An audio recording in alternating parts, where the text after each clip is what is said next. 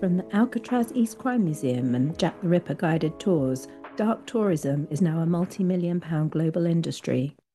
In this episode of the Transforming Society podcast, Becky Taylor talks to Adam Lines, Craig Kelly, and James Treadwell, editors of 50 Dark Destinations, about this worrying trend in contemporary consumer culture. Hi, Adam. Hi, Craig. Hi, James. Thanks very much for coming on the Transforming Society podcast today. I'm going to just dive right in and ask you, what is a dark destination and what do you mean by dark tourism? I think for myself, and James and Adam might disagree, but I think we're all on kind of the same wavelength with this. Everyone knows what dark tourism is on site. It's very much like the idea of violence. People have an idea. A Jack the Ripper tour, people are instantly going to think dark tourism. Sites of mass atrocity, so those that are visiting Auschwitz, for example, it's quite dark tourism. You know, it's not a day down the beach, is it? So I think the general public will instantly think of that, and the book really opens with that. I think what we've kind of tried to subtly do, and I'm hoping is conveyed through the book, is take the reader on a little bit of a journey in itself, where we start with these quite extreme and overt ideas that are a bit obscure, with Travis Linneman's book on cocaine, chapter on Cocaine Bear, for example. And then it settles into the Jack the Ripper tours, it settles into plantation tours. But the conversations that we were having around this notion of grace culture, these ideas of what draws people to the dark, so the Netflix series that were dominating, you know, everyone's life in lockdown, everyone tried to complete Netflix, didn't they? Susan stopped making banana bread. It got us thinking, where do we draw the line with dark, and how do we need to start really reconceptualizing that for the world that we were and are now living in? Obviously, quite a lot of our academic work, quite a lot of our readings framed around notions of political economy, ideas of consumerism, etc. We had the work coming out around ghost criminology and then hauntology. And it started to make us think, what is the difference between, for example, going on a Jack the Ripper tour, or one of the first times we managed to get back to Leeds to see my family. I took kids up there, and we had a day out in Royal Armouries Museum.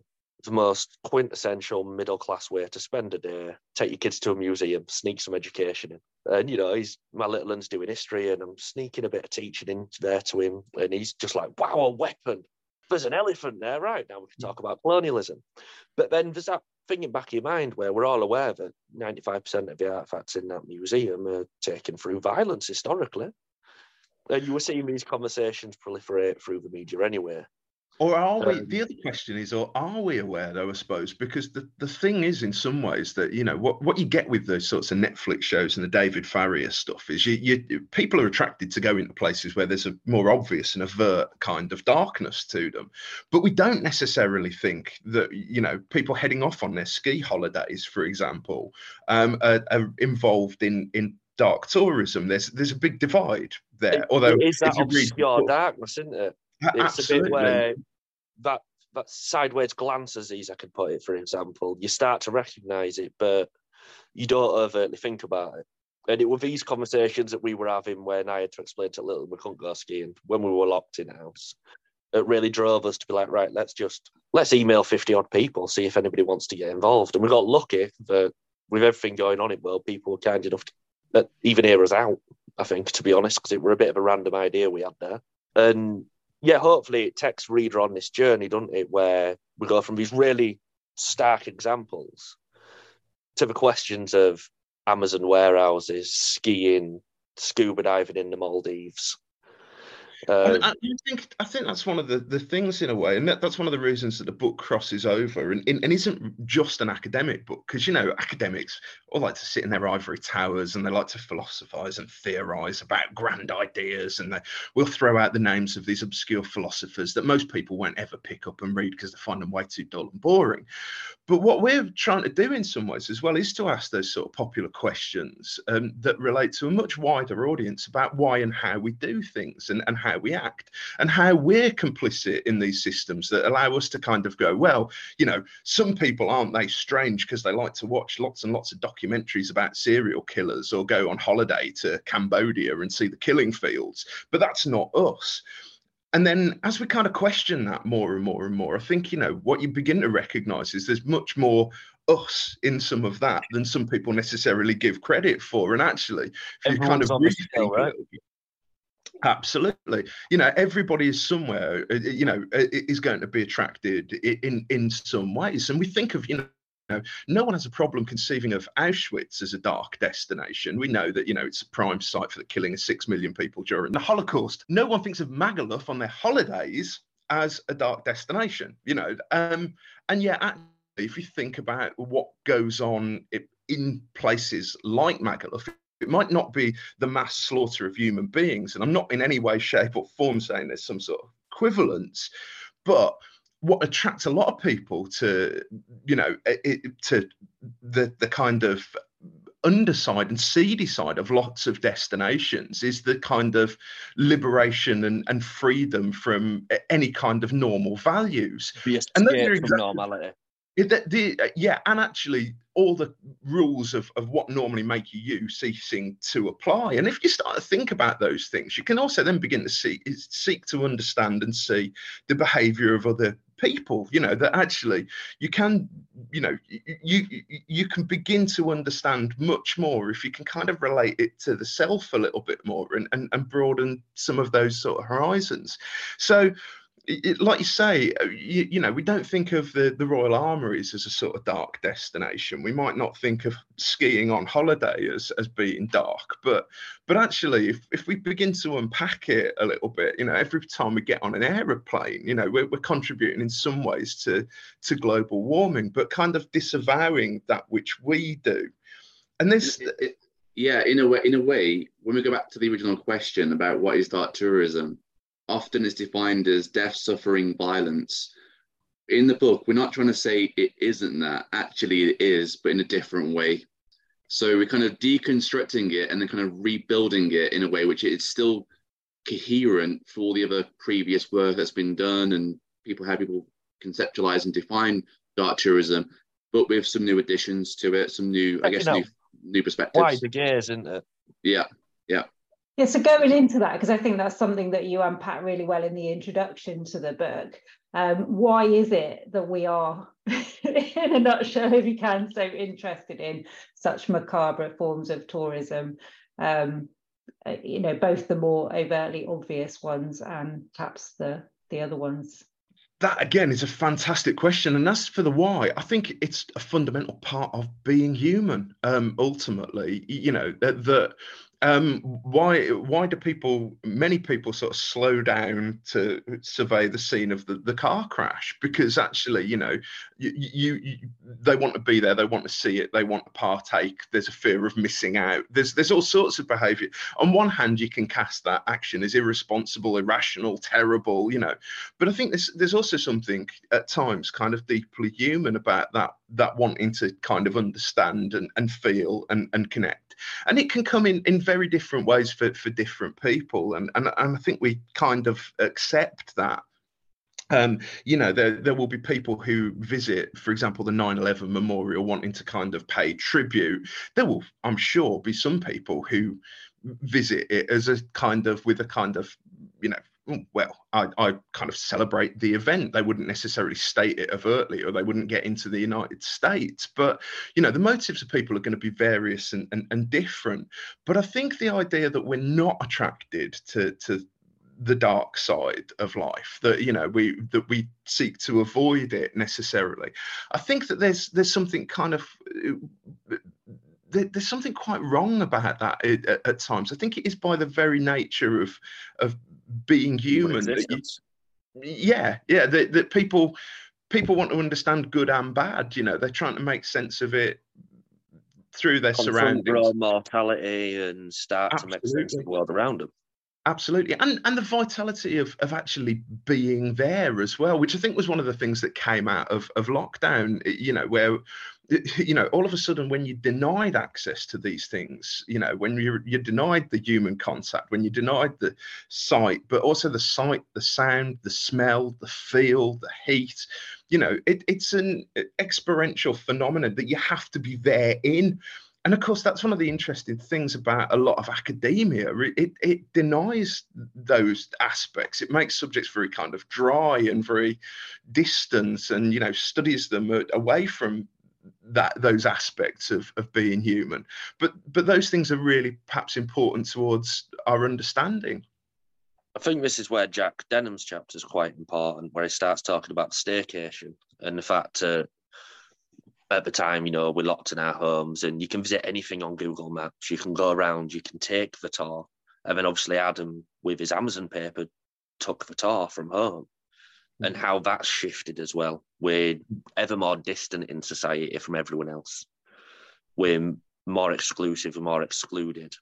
And it's that community event of going and being somewhere together.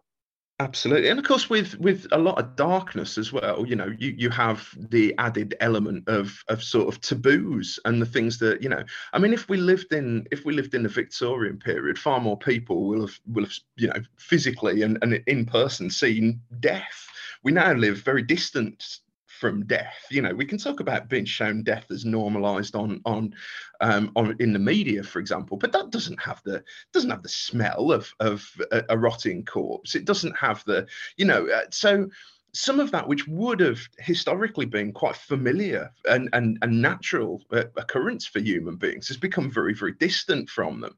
And I think if you think of it that way, that desire to kind of reconnect and understand, it isn't something that's necessarily bad or irrational, or it's something that's perhaps very, very fundamental to what makes us sort of sentient creatures that process our own thoughts and understand ourselves. Yeah, so I think in the book you're also exploring that when this becomes problematic. Can you perhaps speak around why you see this as potentially such an issue? I think this was the hardest part of the book, is it were getting 50 people to write what they see and keep a narrative, but while being quite honest about it. There are some times where it is highly problematic, and it's not the site as such which makes it problematic. Some of these sites that we're classing as dark tourism are fundamentally needed and incredibly important. Auschwitz, for example, the world can never forget what happened there. But then we were seeing on Instagram, on social media such as TikTok, people getting the selfie sticks out and taking pictures on the railway lines that people were taken to the death. And that's that fundamental inversion where people have become maybe so about the self that they're not thinking about the purpose of actually being there. People are chasing the picture on Instagram, the exclusivity, the difference, and not taking into account the actual site. James just mentioned the 9/11 memorial. I know someone that was there a few weeks back, and the message me absolutely disgusted. The group that was in front of them were treating it as an all-day drinking session. And that's where we've got that change. And of course, some of those activities that people do as well are just that could be considered dark tourism, are just overtly harmful as well, and problematic. So if we think about sub-Saharan Africa and trophy hunting, where you get rich Westerners going out to shoot an animal, admittedly they'll say, we licked an animal at the end of its life, and so I'm doing it. I'm shooting animals to conserve them. Right, okay. But there are some forms that are just overtly problematic. There are aspects of tourism that rich Westerners definitely engage in that cause all manner of problems, and cause problems, associated problems in the countries that they're often going into, which are impoverished, disadvantaged, where there's a kind of narrow exploitation, which often then doesn't kind of get thought about in the the Instagram photograph. So one of the things we were just trying to do is to get people to pause and think a little bit, bit of sort of pause and reflection. We're going to touch upon what Craig was saying, and you, James, about different interpretations and individual tourists and their motivations, which kind of falls within more the behavioural side of dark tourism studies, the conventional understandings of dark tourism studies. There's also the interpretivist or site management theories, which ties into, again, you might have all these different destinations, but it also comes down to those who own those particular destinations and how they kind of intend to kind of depict and advertise and, I guess, I don't say the word perform, but kind of, in essence, construct that particular site and the messages it wants to convey.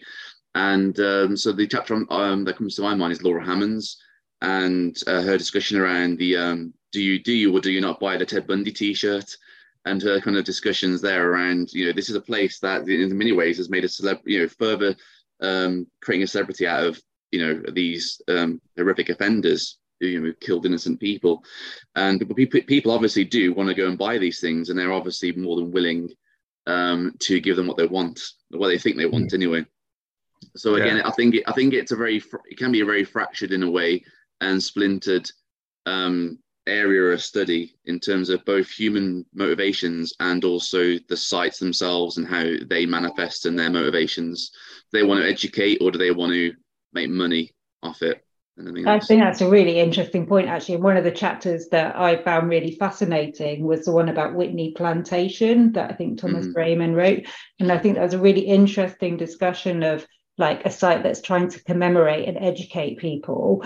And he said that one was done particularly well, although that there are some that maybe are less good, sites of slavery, former slavery in America. But that there was also a process of a kind of psychological process of using such visits as a way of kind of othering that as something that's in history, it's something that's not happening now. And then he argued that so much of our modern purchases, such as laptops and phones and etc., have components in them where there absolutely are atrocities within that supply chain. Even our very ability to do travel, and to be tourists. If you think about it, if half of the world is living on less than $1 a day, even those who are kind of calling for more global social justice, irrespective of any facet of your identity, you have an immense amount of privilege against the unprivileged voices that often don't speak out and don't see things. And I've been to places where that's really sort of starkly apparent in the tourism industry, for example, where the locals are kind of moved out of the way for people to go and enjoy beach holidays in North Africa, go on the beach of Tunis in, Tunisia or Port Al Khantoui, and go and really enjoy the beach. But of course, you're seeing kind of populations being displaced, living in slums that you're often not seeing because they're kept away. That was highlighted. Sorry to interrupt you. That was highlighted in is it the first season of White Lotus? Everyone's watched that. It seems to be a big thing at the moment, and that was all about. I think it was in Hawaii, and how all the workers, how they're being poorly treated, obviously poorly paid, but also the ramifications to their culture, identity, and space being pushed out. Yeah, absolutely. And again, those things often aren't necessarily the focus when we think about kind of social justice in criminology. People aren't then not going on their holiday in the Maldives while they kind of call for social justice. Part of the world that's going to be underwater fairly soon because of the way that developing countries and developed countries have had advantages that country simply hasn't. So there are kind of questions. There's an even greater degree of sort of self-reflection that I think we can do at times that often doesn't feature in these sort of very superficial calls for forms of social justice, I think, And I think it's something that impacts, if you take this kind of broader understanding of dark tourism, it's something that doesn't just impact, I suppose, how most people might view as a niche target audience of people that have perhaps historically been pushed to the side or kind of, seen a bit quirky and a bit strange, as James kind of highlighted earlier. But actually, if you take this broader understanding, it impacts everyone. So the ramifications, I think, are far greater than if we kind of keep dark tourism in this kind of in its more kind of I guess historic kind of understandings. I think it's opening that suggestion to people of realistically we're all involved in this. We're not going to stop the vast majority of us, but what are we going to try to do better? So, for example, I'm not going to stop going skiing. My wife would never allow that. But I might find somewhere to get there a bit more ethically. Instead of all of us flying, we drive the equipment down in the car, for example. Even if it's just them small changes, that could add up to a huge difference. Or, but also, even if it's no changes, perhaps drop in the sort of disingenuous nature whereby people point at others for their failures, while that without recognizing their own. Oh, how dare you? Which I think is that kind of moralistic paternalism that really gets people's goats when someone stands there and lectures you from a point of not recognizing their own involvement in the system or the benefits that they derive from it. Someone that might say people who go to Jack the Ripper tours are, horrible individuals who are obviously, fascinated with the macabre, but then they'll happily go and buy their TVs and their, I don't know, whatever, their home appliances on Amazon. It's that kind of almost, I guess it's unintended. I think it's they're not aware, I think, of perhaps the contradictions. For me, it's a sense of irony, and it's something that I know me and you have embedded on the module we look around deviant leisure and dark tourism at BCU, Adam. It's very much this conversation of we're all involved. Like we will talk about, drinking in the nighttime economy in a lecture, and then after work we'll go to a pub. And we painstakingly highlight this to the students. I think your book kind of does that as well. With dark tourism having been present really throughout history, from the Roman Colosseums and the gladiators through to the executions in 18th century Britain, when you gathered these contributions together, were you aware of anything that popped out as unusual that gave like dark tourism today a distinctly modern flavour? I think the most obvious one, in some ways, and the one I think will shock people that's there is the contribution that frames essentially Disney World in Florida as kind of quintessential dark tourism. I mean, I'm reasonably lucky and privileged, I suppose, in that, I'm well travelled. I've been to Africa, I've been to Australia and New Zealand and bits of Asia. I've been all over the world. It's one of the kind of like, things I still find hard to believe. And I have been, I've been to Disney World, and you would think, dancing Mickey Mouses and, Chip and Dale, as it was when I was a kid, who were in the Rescue Rangers and fairy princess parades. How could you kind of think of that as in any way, shape or form? It's almost what people would consider the sort of antithesis of dark tourism in a way. But then, let's flip the question and think a little bit more. Think about how the Disney company kind of have become the sort of dominant force that they are. Think about worker rights in the United States of America and how people are engaged and employed. Think about the security in the park and how it's monitored and maintained. And think about the kind of the ethic that underpins it and the power that the corporation can have in terms of where it sites its parks, how culturally, they can, at a time where the US and China are kind of conflicted, how they can make Disney appeal, the US can make Disney appealing for a Chinese audience. We don't think of kind of the development of Disney and the narratives that they're framing as being about, the profit line that comes with the acceptability to a Chinese audience, for example. I think they deliberately edited out certain characters from the Star Wars films, absolutely, from the Chinese posters. Despite what they might say to, I guess, the more Western audience of equality and social justice and inclusion. Yet when it comes to making money in other countries, they're happy to literally remove. Not even skirt around, just take out. And editing the films themselves, if they're certain characters might form relationships that if they don't fall in line with other countries' kind of views on that, then they will remove them. So the sense of them. So I absolutely agree. I guess the first chapter and the last chapter kind of captures the essence of the book, that kind of journey. You start with Cocaine Bear, and then you end in Disney World. And I like the idea of someone picking up the book. That looks interesting, perhaps for the reasons that we've been discussing, the front cover with the skull, all kind of themes of dark tourism. And by the end of it, when they read Anthony Lloyd's chapter on Disney World, they kind of take a moment to reflect themselves about their own kind of tourist behaviours. So, but I agree, that chapter is absolutely fascinating. And there are of course, themes of that with the Amazon tour as well. and how when I went on that tour, they went to great pains to kind of show how they have very inclusive hiring practices, and everyone's so happy to be there, and everyone's waving at the camera. And then, of course, you think about the actual conditions of those places and the reports, and people have literally died in these warehouses, and they've literally just been told to get back to work. Don't worry about the dead person, but put some cardboard boxes around and then just carry on as normal. And you must hit your hourly targets. Yes. I remember you ringing me after doing that tour, Adam, and describing it. And while I'm still outside having a cig and we're chatting away, one of my neighbours were driving for Amazon at the time. And he got out of his van looking so utterly depressed and knackered. And I was like, yep, that is the point, isn't it?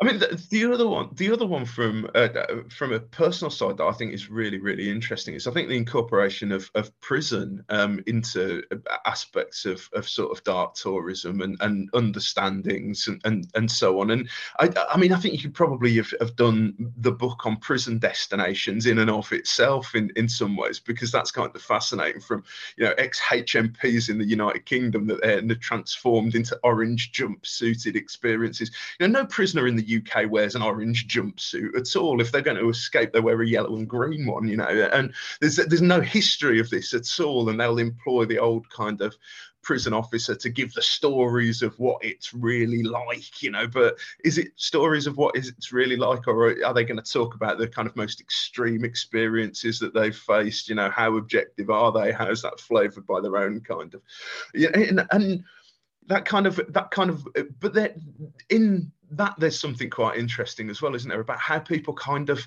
see or don't see and what you're allowed to see. And that's similarly the case with the kind of Amazon stuff, which again is where the book comes in, from that kind of questioning aspect, I suppose. You know, what are you being shown here and what's the reality? You know, are you seeing the happy workers who are all happy? Yes, we're really happy. Hi, we're happy to have you here, you know. But once that group of tourists is moved on, do they return to being happy in that way, or do they actually like really hate the fact that they have to work for you and it's really exploitative, and, you know, they're not happy at all, they just haven't got any choice in the matter, you know? And those are questions I think that we can ask wherever we travel to and whatever we see, you know. They're that kind of not taking stuff on face value, which I think is the other theme of the book. It's about the one thing that all of the contributors do really, really well is they don't go, hey, here's a destination, and hey, wasn't it great? Isn't it great? You know, they've all asked questions about it, and I think there's something wonderful in that kind of questioning. I think the prisons you just mentioned really show that sliding scale, and going back to Adam's idea of, you know, this forced happiness, a Disneyization as such of service, as Tim Turner calls it. You've got Melinda talking about Korosta Prison Hotel, it's in Latvia. And then just as we'd finished up editing, I had a weekend away in Liverpool. And I walked past Alcatraz, the bar, where you go in, get dressed in orange jumpsuits, go into a fake prison cell and get drunk with your mates.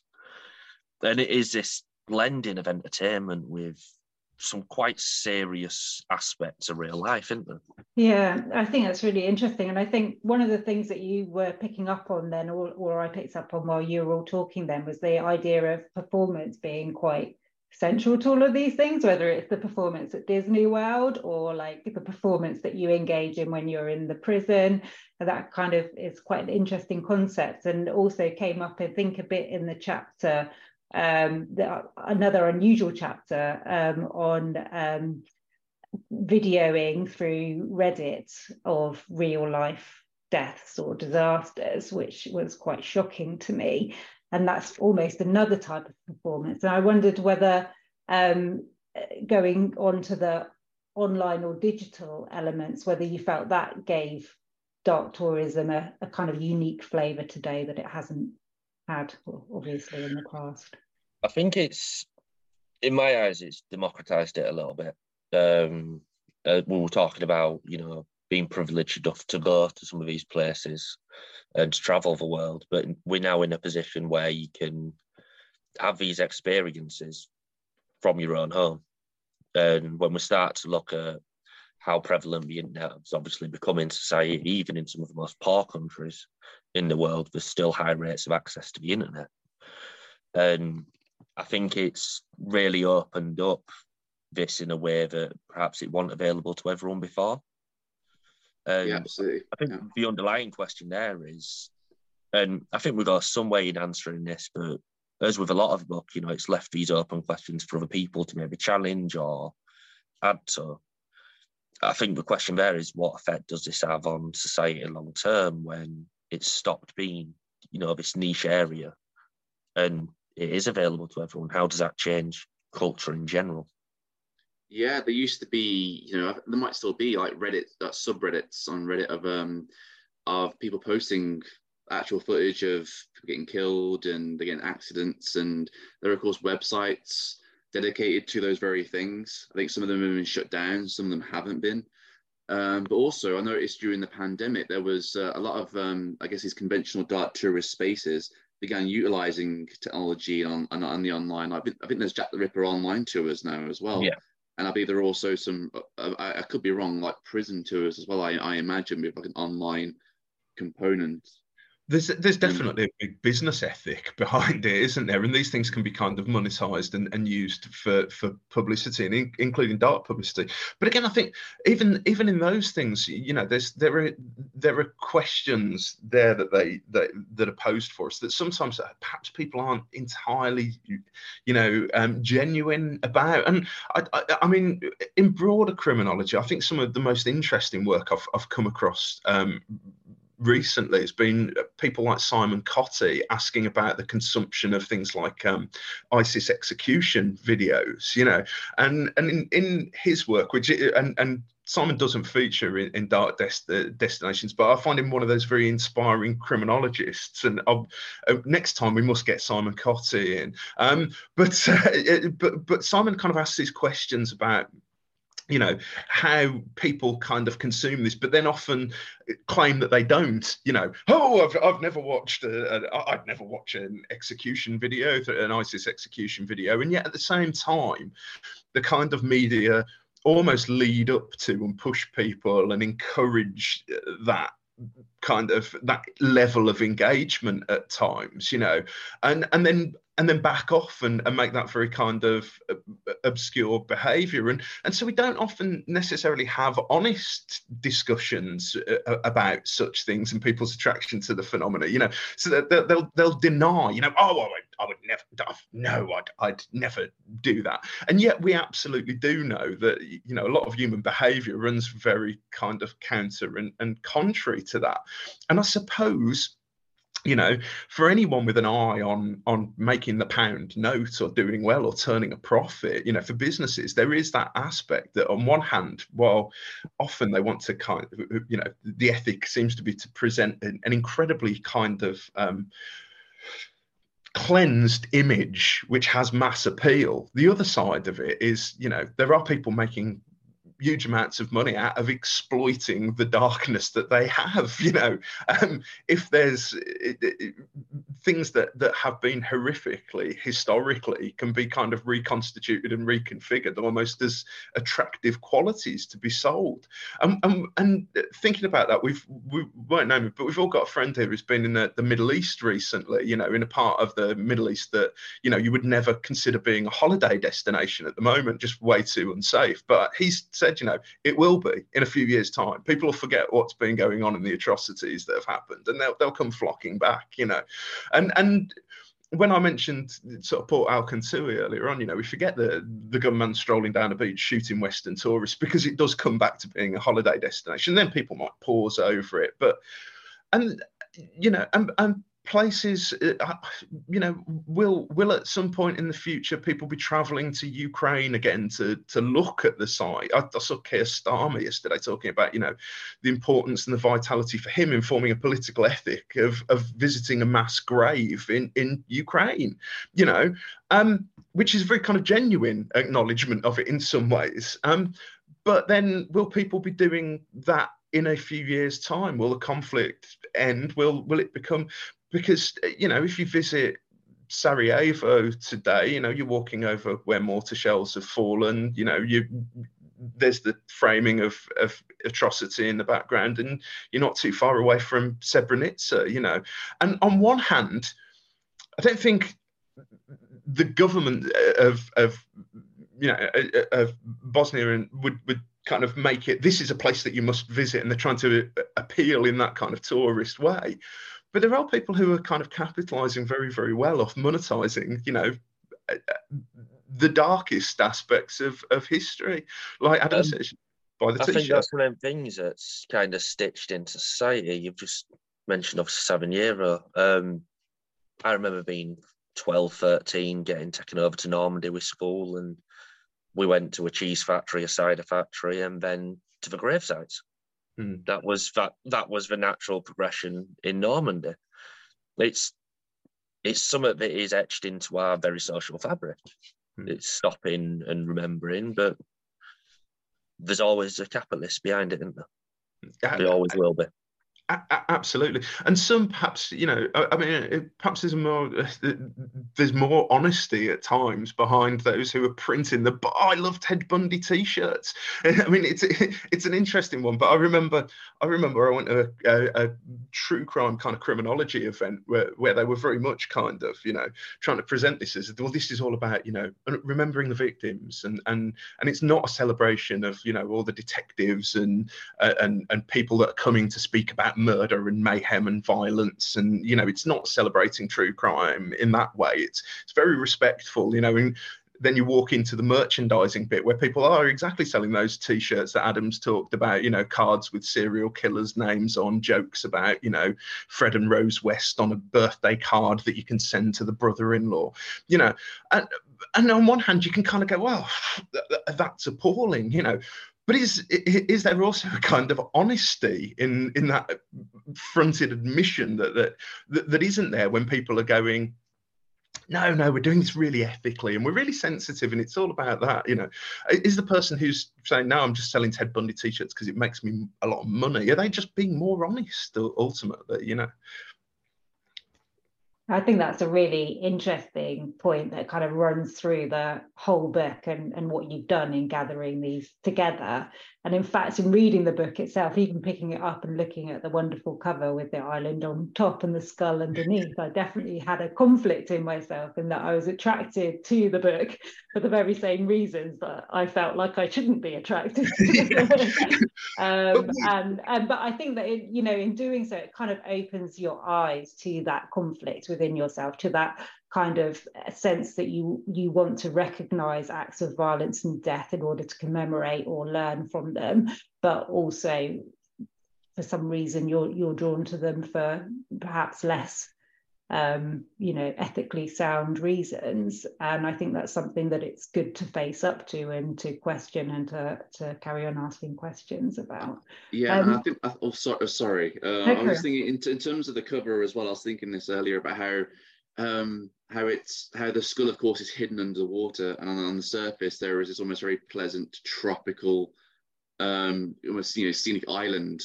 I think there's a few birds flying overhead, and the sun's just setting, and it looks absolutely, it looks amazing.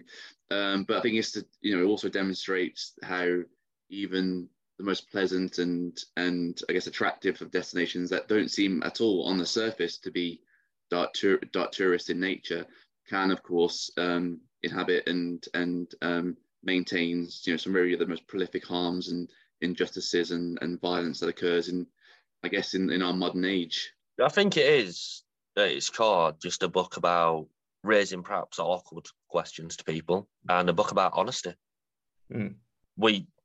Anyone that goes on holiday at some point, as you say, you are going to be part of an exploitative system. Let's just own it. Yeah.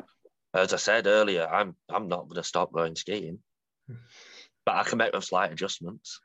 I'm not going to stop going to Disneyland, but I'm at least going to feel a little bit, a bit sketchy about it. And I've thought about it, and I'm honest about it, and I recognise it as well. Perhaps I'll own it. You can acknowledge its true nature, I suppose. Yeah. I think it's that philosophy to live by, isn't it? If you're going to do it, own it.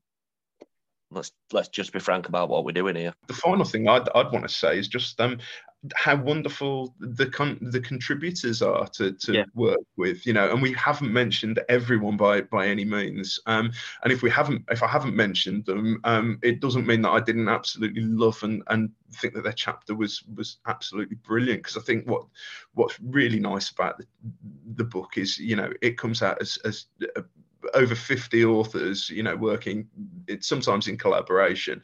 It's better because of that, and I think everyone has really kind of risen to the challenge and produced something exceptionally interesting, engaging, and readable. And thanks to them, massive. There's no chance we'd have been able to get a book even a quarter of quality of this is if it were just us free typing away.